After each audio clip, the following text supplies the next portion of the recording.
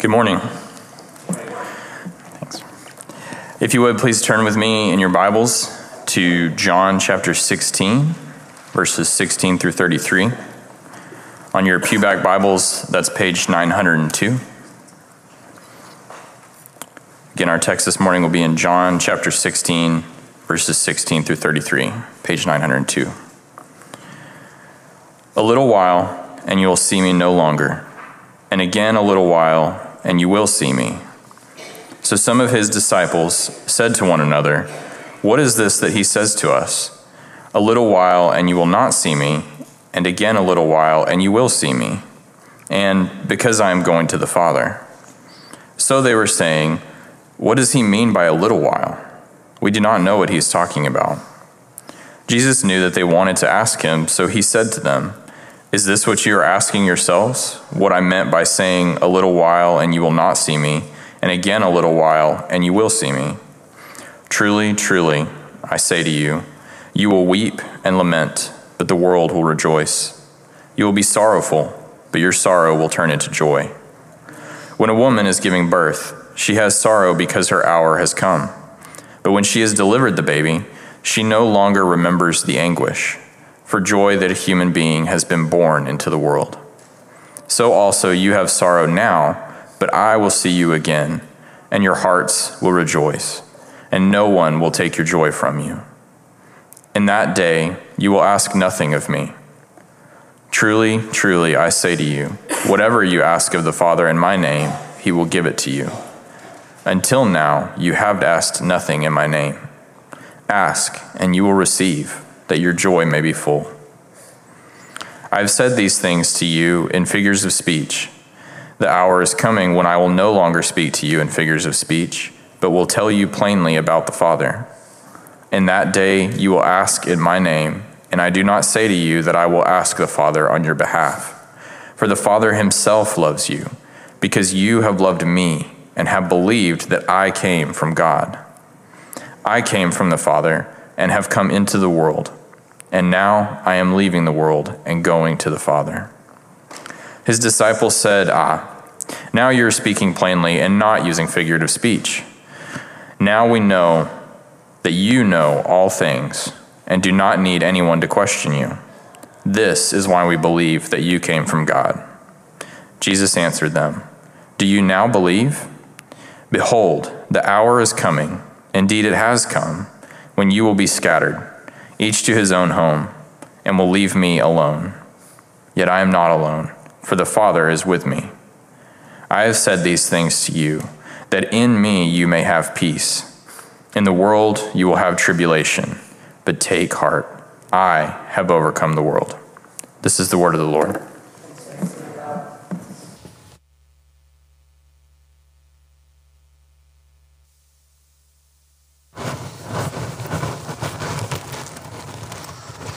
Good morning. Welcome to John 16, verse 16, where we're picking up today in the farewell discourse. That's what we call this, the farewell discourse.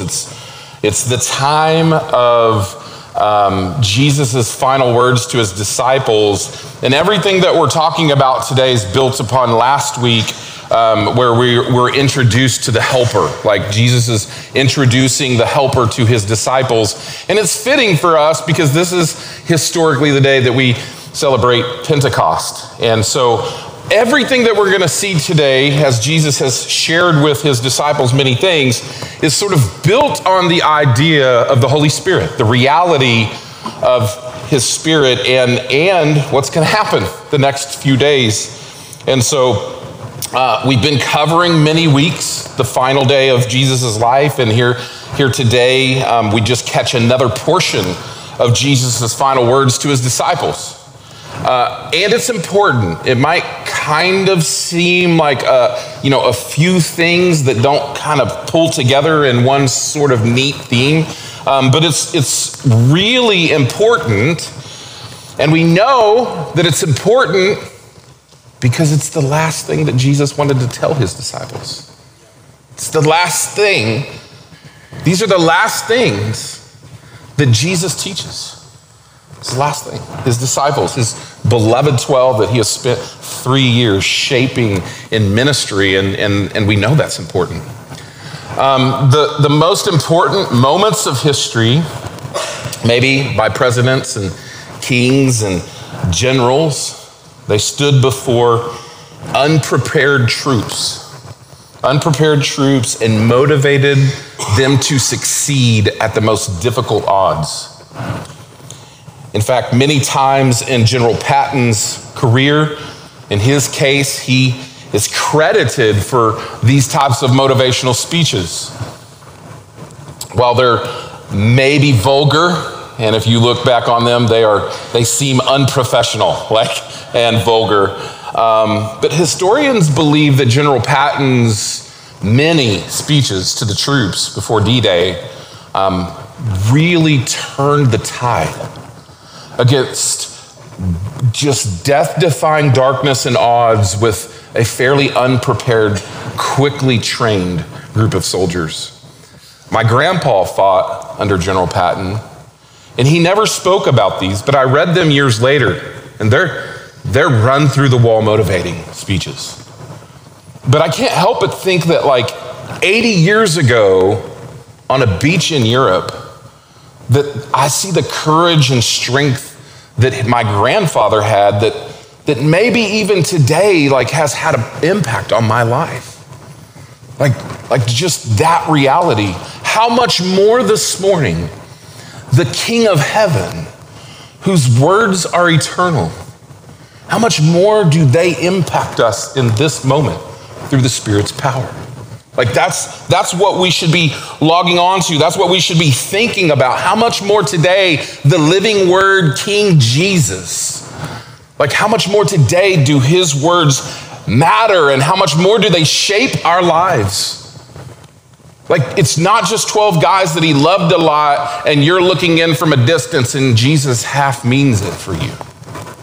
That's not the reality. Jesus has his troops, and we're part of the eternal, we're part of the body of Christ, and we're looking in and we're part of that troop. We're part of it. So don't lose that this morning as he's talking to his guys. He's talking to his guys, and he's not leaning on oratory skill. He's really not leaning on inspiration. That's not what he's doing. He's embedding into his family, into his guys, he's embedding into them some truths that they're going to need to know in the next few days. They're going to need to know these things. They're monumental truths, and the helper, the Holy Spirit, is going to help them later when Jesus is crucified, when he dies and he's in the tomb. And in the darkest moments, he's embedding truth into them so that the Spirit of God in the coming days and weeks can help them. That's what we do. That's actually what we're doing right now. Having the Word of God embedded into us deeply so that the Spirit of God can use that in our lives. That's actually what we're doing right now, and it's a game changer. And one of the things that we're going to see, the theme that we're going to see, is how God takes sorrow and turns it into joy. How the Holy Spirit helps us in that, and how the new life and the new birth in Christ actually that emerges in the Spirit of God brings joy where sorrow and darkness and dread exist. And we're going to see how he does that in prayer. So those are the things that we're going to do this morning. Let me pray and we'll jump in. Father in heaven, holy is your name. Holy is your name. Set apart, perfect. God, I want to pray this morning for a simple miracle amongst us.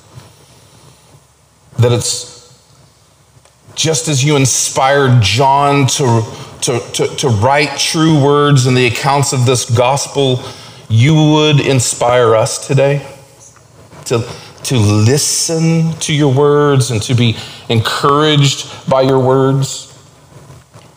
I think so many times we sit here because it's what we do. or because it's what my wife wants, or it's what my parents want. We sit and we stand and we perform our little performances. And so, God, I just want to ask you to interrupt those this morning, that you would make us present under your lordship and under the authority of the Word of God.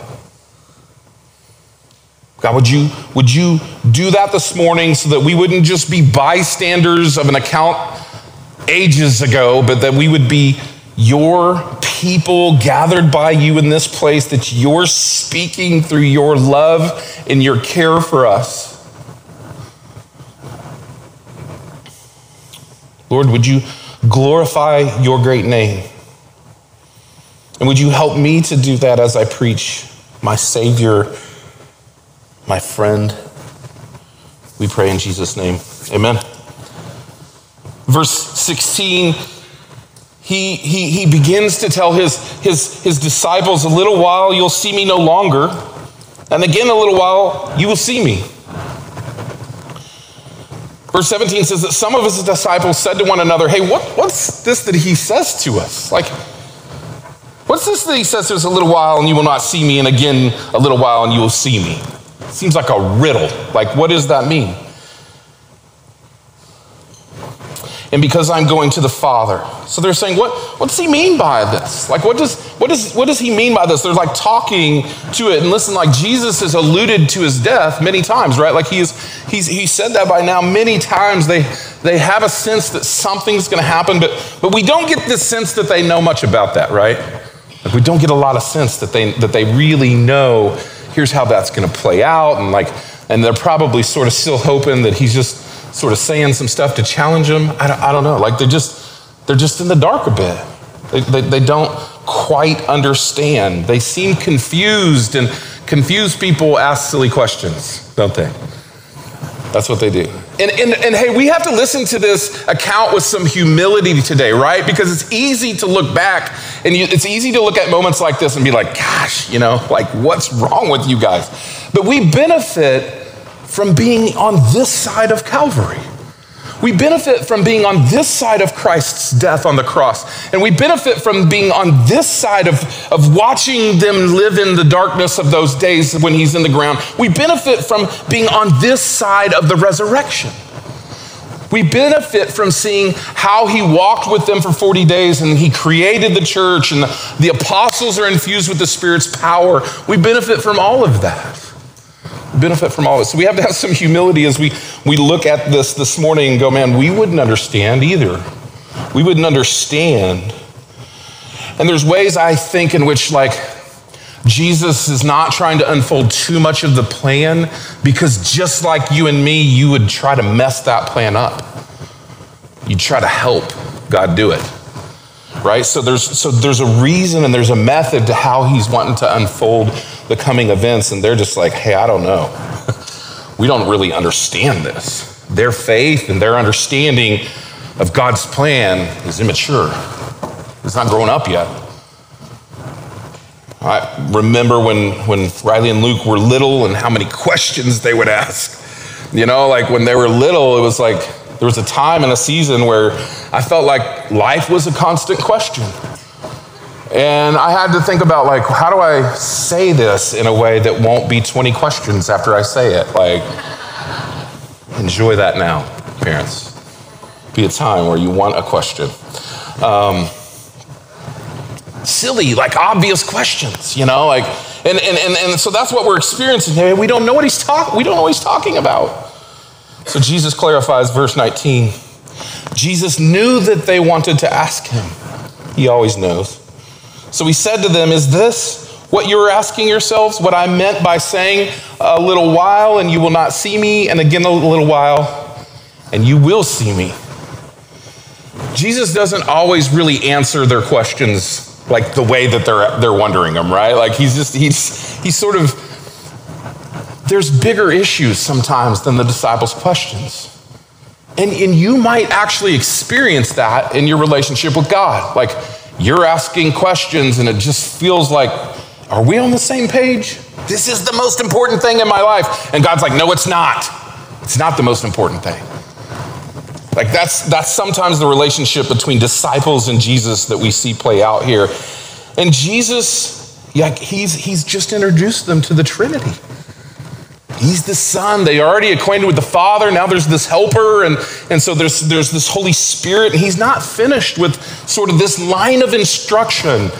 And they're trying to get the details right, and they don't quite understand it. And so he's like, is that what you're asking? And then verse 20, truly, truly, I say to you, you will weep and lament, but the world will rejoice. And if I was there, I'd be like, wait, I have no more, I don't want to ask a question. Like, I don't want to know. Like, he's just immediately, truly, truly, I say to you, you will weep and you will lament, and the world will rejoice. Now, the world that he's talking about isn't just everybody in humanity. It's like, what he means by the world is the spirits, Satan, the powers of darkness. He means they will rejoice at his death, and they did. And the people who killed him, the people who looked at Jesus and benefited from his death, from maintaining power and influence. He's speaking of those people. He's like, there's people who love me and who've been pursuing me and who've been following me, who I'm all about, like their whole life is all about me. And then there's all these people, the world, the spirits of the powers of darkness, Satan, demons, and everyone who benefits, everyone who tries to maintain power and who tries to maintain control, they will rejoice. Not the disciples.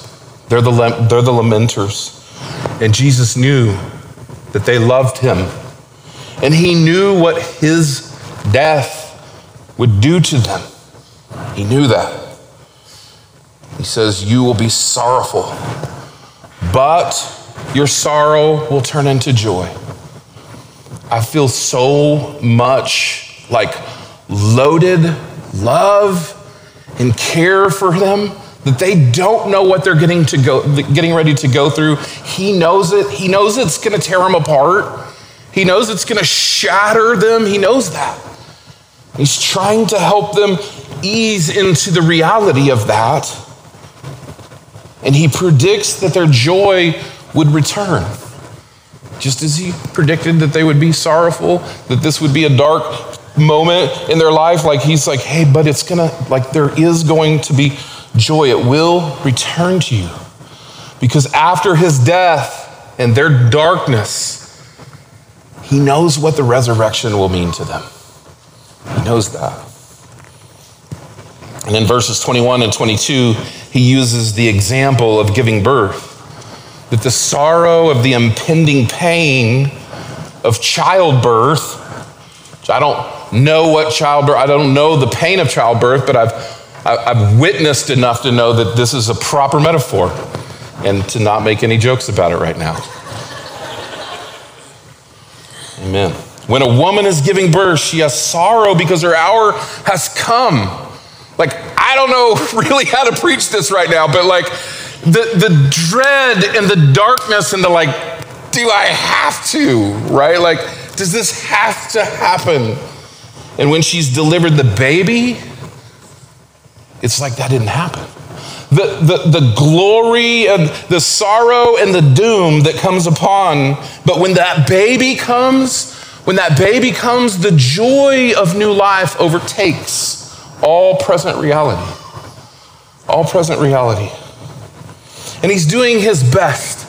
Jesus is doing his best to help bring these sort of immature people who have not the Spirit of God like dwelling in them in the way that we see in Pentecost. He's doing his best to bring them into this idea of, man, there's going to be some really different days in front of you. You're going to be in the darkest place that you can imagine. And I'm going to like, one Easter morning, I'm going to break dawn and you're going to be filled with joy. So he's helping them to see that. Verse 22, you have sorrow now, but I will see you again. You have sorrow now, but I will see you again, and your hearts will rejoice.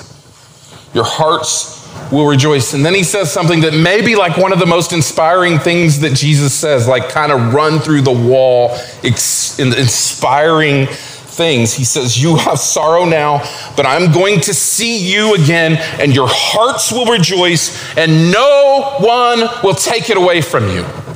Like, that's one of the most inspiring things Jesus ever says. He says, you're going to see me again. You're going to watch me die, and then you're going to see me alive again. And when you see me alive again, your hearts will rejoice. And it won't be momentary. It'll be forever. Your joy will be unconquerable.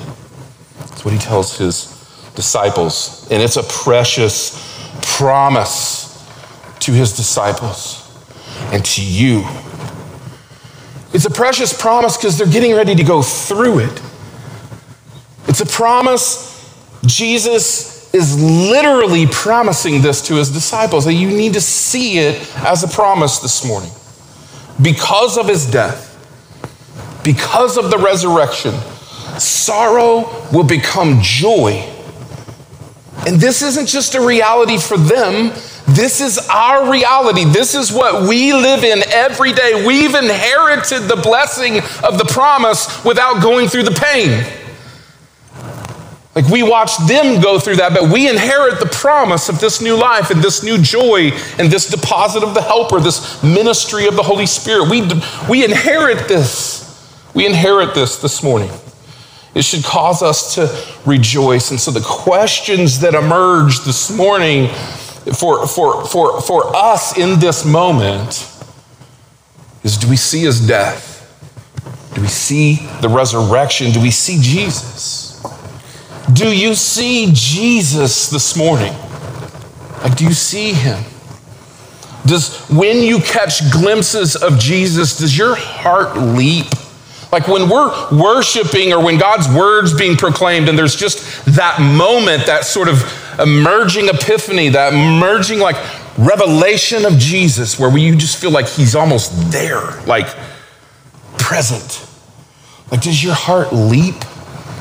Does it leap in faith? Does it get sort of that excitement that's sort of unexplainable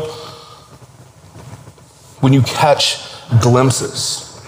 Do you find in yourself at times of deep sadness and sorrow and darkness, do you find unconquerable joy?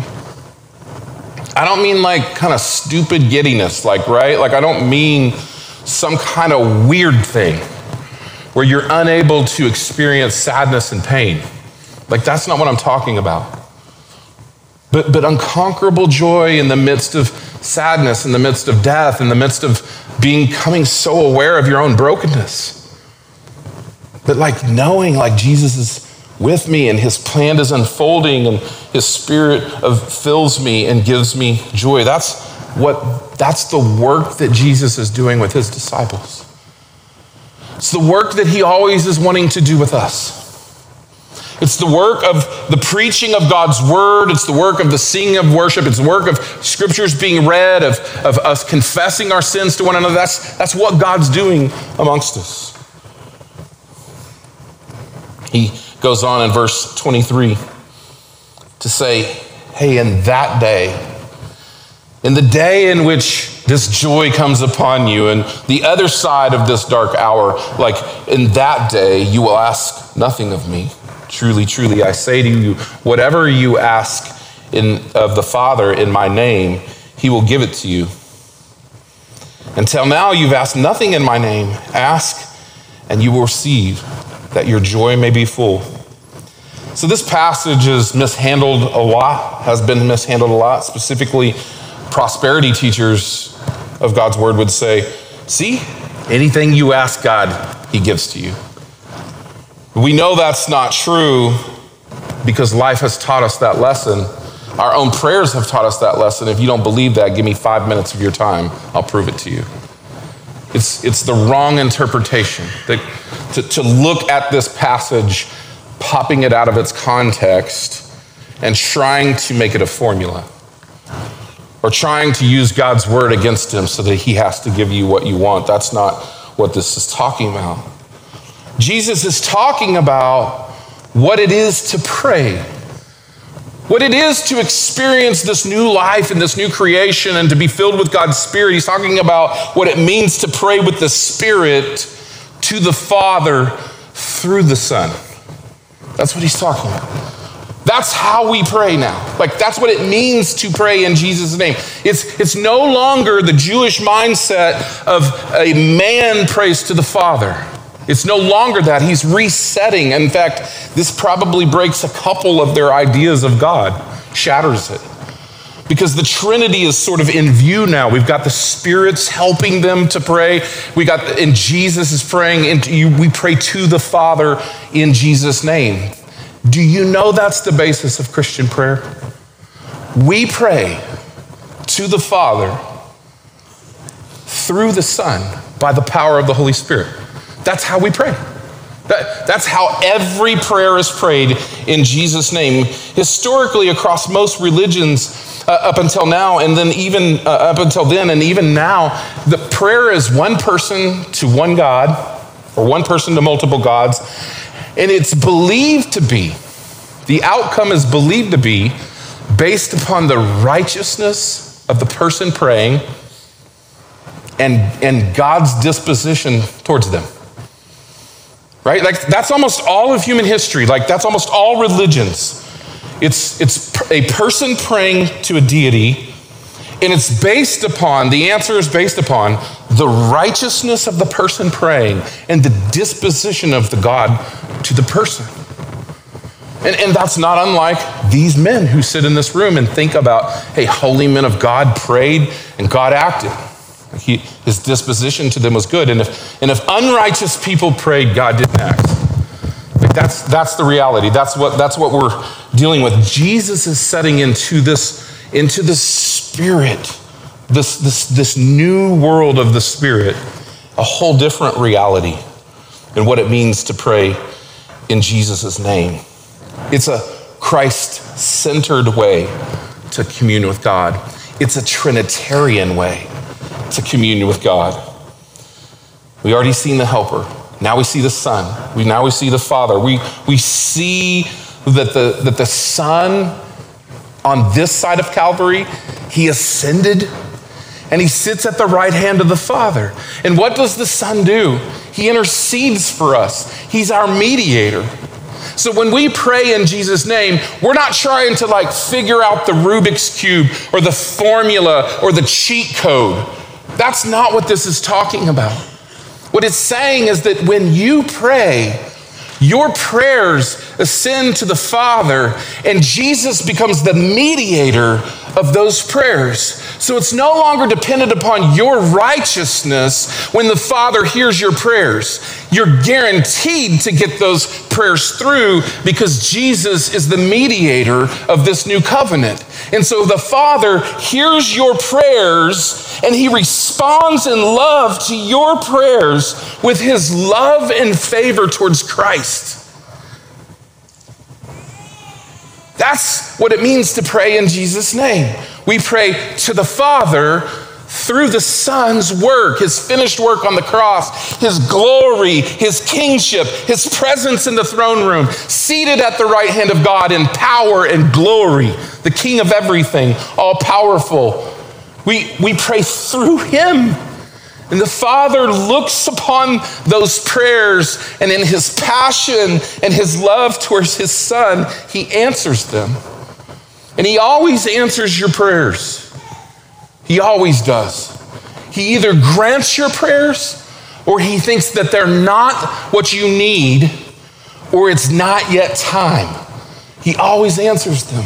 That's what it means to pray in Jesus' name. It's not a formula. It's not some unlock the power thing. To pray in Jesus' name, it's Trinitarian. It means I don't know how this hits you right now. I don't know how it hits you right now, how your prayers are how you feel like your prayer life's going. I don't know if some of you just feel like you mess up so much and there's no way God wants to hear your prayers. Why pray? You pray sort of in the reality of doubt and doom or shame from your sin or something like that. There's just this reality that you may experience in prayer where you feel like your faith is so tiny, it's so small, let alone move a mountain. It couldn't move a mustard seed. Like there's a reality that we walk around with and we're still thinking the old way. And Jesus is like, stop thinking the old way. Start actually applying the gospel to every part of your life. Let the Spirit of God work in you. You're no longer praying on the basis of your own merit, your own worth, whether you deserve these prayers to be answered or not. You're no longer praying on that basis. Life in the Spirit now looks different. Hey, how bad would it be for us if we prayed on our merit? We wouldn't get an answer. We wouldn't get an answer. You'd be lucky, one of us in our life, to somehow cross our paths with God's plan of his sovereign plan. We might see it. One of you might. Maybe one or two of you are righteous enough. I wouldn't have a prayer answered. We pray. We commune with God on the basis of Christ's righteousness and what he's doing. And God wants you to know that. That's the good news. That's where our sorrow turns to joy this morning, is the good news that your prayers are never heard by God based on your merit. That's what it means to pray in Jesus' name. If that doesn't give you joy, I don't know what will. The disposition of God to you because of the finished work of Christ. I said these things, verse 25, to you in figures of speech. The hour is coming when I no longer speak to you in figures of speech, but will tell you plainly about the Father. And that day you will ask in my name. And I do not say to you that I will ask the Father on your behalf, for the Father himself loves you because you have loved me and have believed that I came from God. And now I'm leaving the world and going to the Father. It feels like he's got them in the right place to hear what he has to say. This is the good news. You're full of doubt and doom, but this is the good news for you. Like, this is what's going to happen. This is what new life in the Spirit is going to look like. Verse 29, his disciples said, now you're speaking plainly and not using figurative speech. Figurative speech is like, it's that kind of speech that like allows you to sort of like leave this place and then look at something important from a different place, right? Like and so it can be helpful, right? Like we can pop out, we can get a metaphor, we can get a parable. It's like, it's helpful because it's how we like grasp on to something that's harder, but there's always a returning to just say something clearly, right? If you just speak in figures of speech, no one's going to know what you mean. Or really, they're not going to know what you mean. So Jesus is just like, hey, listen, here's what it looks like. And he basically says the same thing to them. And they say, thankfully, you're saying this the way we can understand it.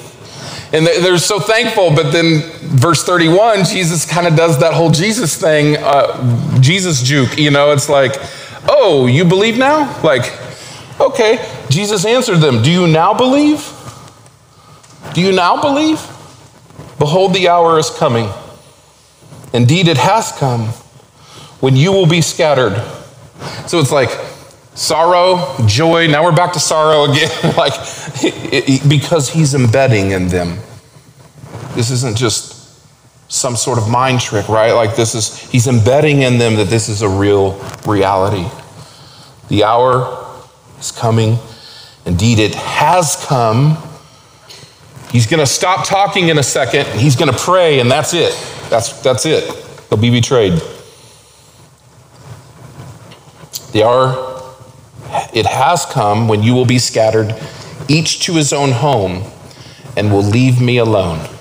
I just feel again sort of like the movement of Jesus' like heart in this, and Jesus is in the idea of scattering. He's invoking Zechariah 13:7, and his students would have known this, where it says, strike the shepherd and the sheep will scatter. He's invoking the idea of the fact that he is going to be hit, they are going to scatter, And in that, he's like, you're going to leave me alone. He's just sort of actually experiencing as he's teaching them what that is going to be like. And then he follows it up with ultimate reality. And the ultimate reality is even when they leave him alone, he and the Father are one. And he won't be alone. The Father is with him, he says. And I have said these things to you, that in me you may have peace. They will scatter. And Jesus is giving them something this morning so that when they do scatter away, the Spirit of God will move in them. They will not fall away, as some I imagine do. You ever thought about that? How many people were following at a distance when Jesus died, never to be seen again? Jesus' ministry to his disciples keeps them from falling away through the power of God's Spirit. And it's even in the sadness of their abandonment of his disciple that he still constantly is instructing them. If I knew what he knew, I'd be like, I don't want to spend another minute with you guys, what you're getting ready to do to me, right? Like, I would just be trivial and angry. And he's like, even to the last minute, he's serving and he's giving and he's instructing and he's doing it. And he's not just doing it for them, he's doing it for you. He's doing it for you. Because to God, there are no real setbacks. If you set in God's seat and you know what God knows in the face of human failure, the faithfulness of God brings his plans into fruition. Like, that's the reality. Even when we don't know what's going on and we're confused and we're questioning God, what he's allowing into our lives, to God, there are no setbacks. He's always going to see his plan unfold in all things in our lives because his love shined upon us in Christ. All the things in our lives are caught up in that. Like every darkness and every sorrow, all the things in my life are working to glorify God. And in the end, they're working to my good end. That's the reality. And these are the final words of Jesus to his disciples before that prayer. And I'm excited to get into that prayer. I'm excited to, but it's important to not just skip over verses like this. We need to see Jesus this morning. We need to experience joy where there's sorrow. And Jesus is like, hey, listen, there's sort of two constants in reality. Like there's two constants in this world. One, in this life, you're gonna see that it's full of trials and it's full of tribulations. And everyone has experienced that. That's a constant. The world has been broken by sin. And Jesus is the only true peace to run to. Jesus is the only true peace to run to. I have said these things to you, that in me you may have peace. In the world you will have tribulation, but take heart, I have overcome the world. Take heart. To the Jews, that didn't just mean, hey, like, have a great thought about this. Like, it didn't mean that. What he's saying is take heart. He's saying the totality of who you are. The way you think, the way you live your life, the way you do things, like the total, your identity, everything, the center of your being, the whole of who you are. Grab a hold of the whole of who you are. And listen to this. I have overcome this world.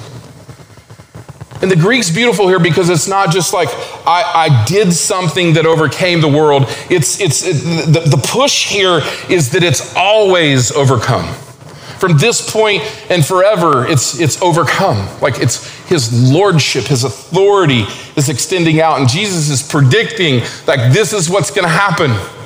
When I go into the grave, I will defeat sin. And when I am resurrected, I will give new life. And that's how Jesus overcomes the world. That's how he becomes victor and king.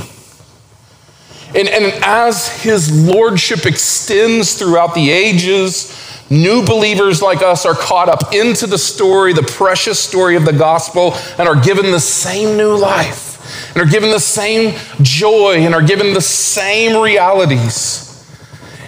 And it means that overcoming, that lordship means that every tear you cry in this world will be paid back with 1 trillion years of joy in God's presence.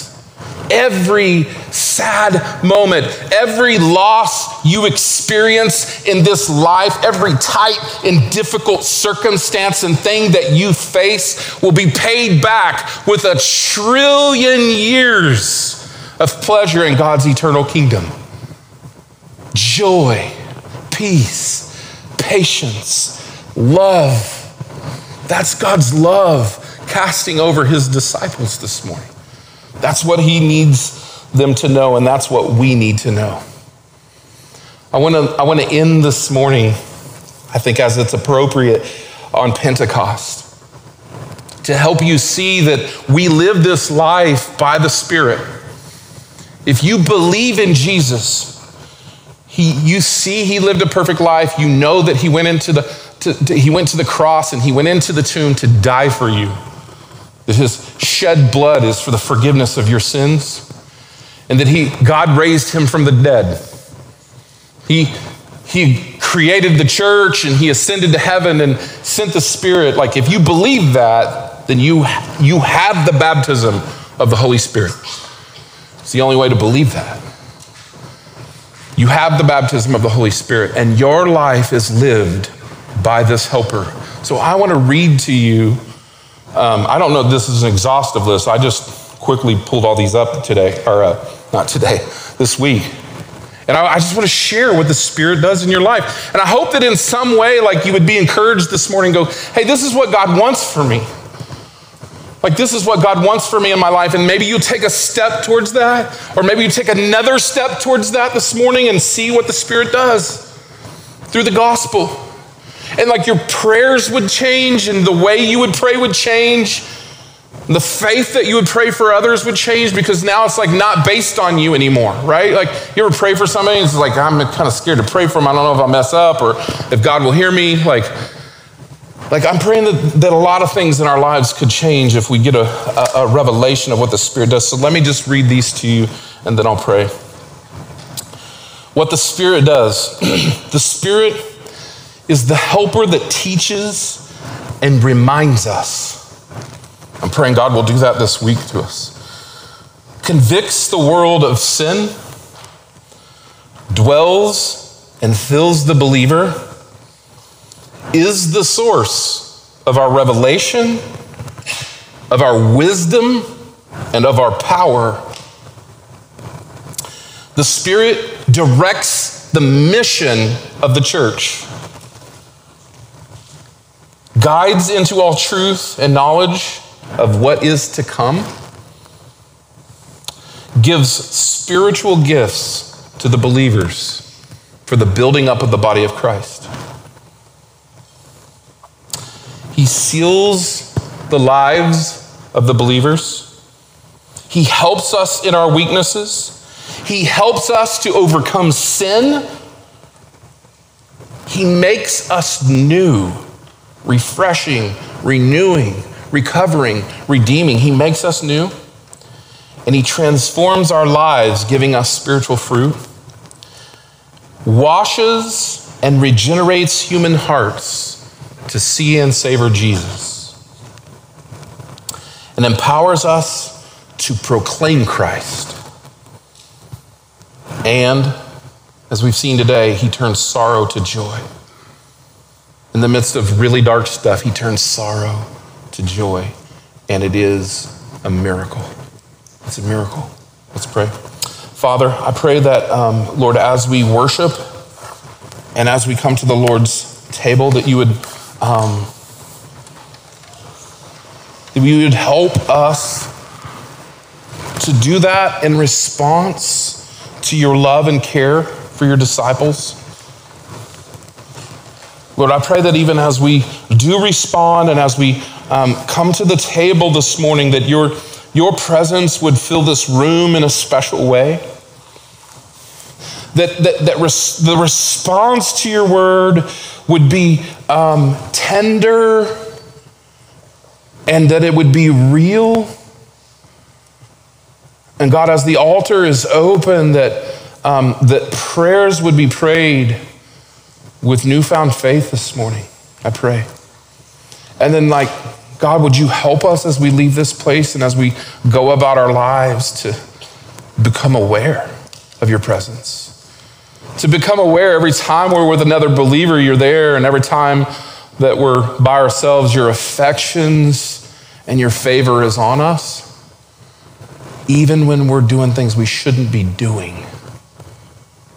So help us to step into some of that this morning, I pray in Jesus' name. Amen. Will you stand?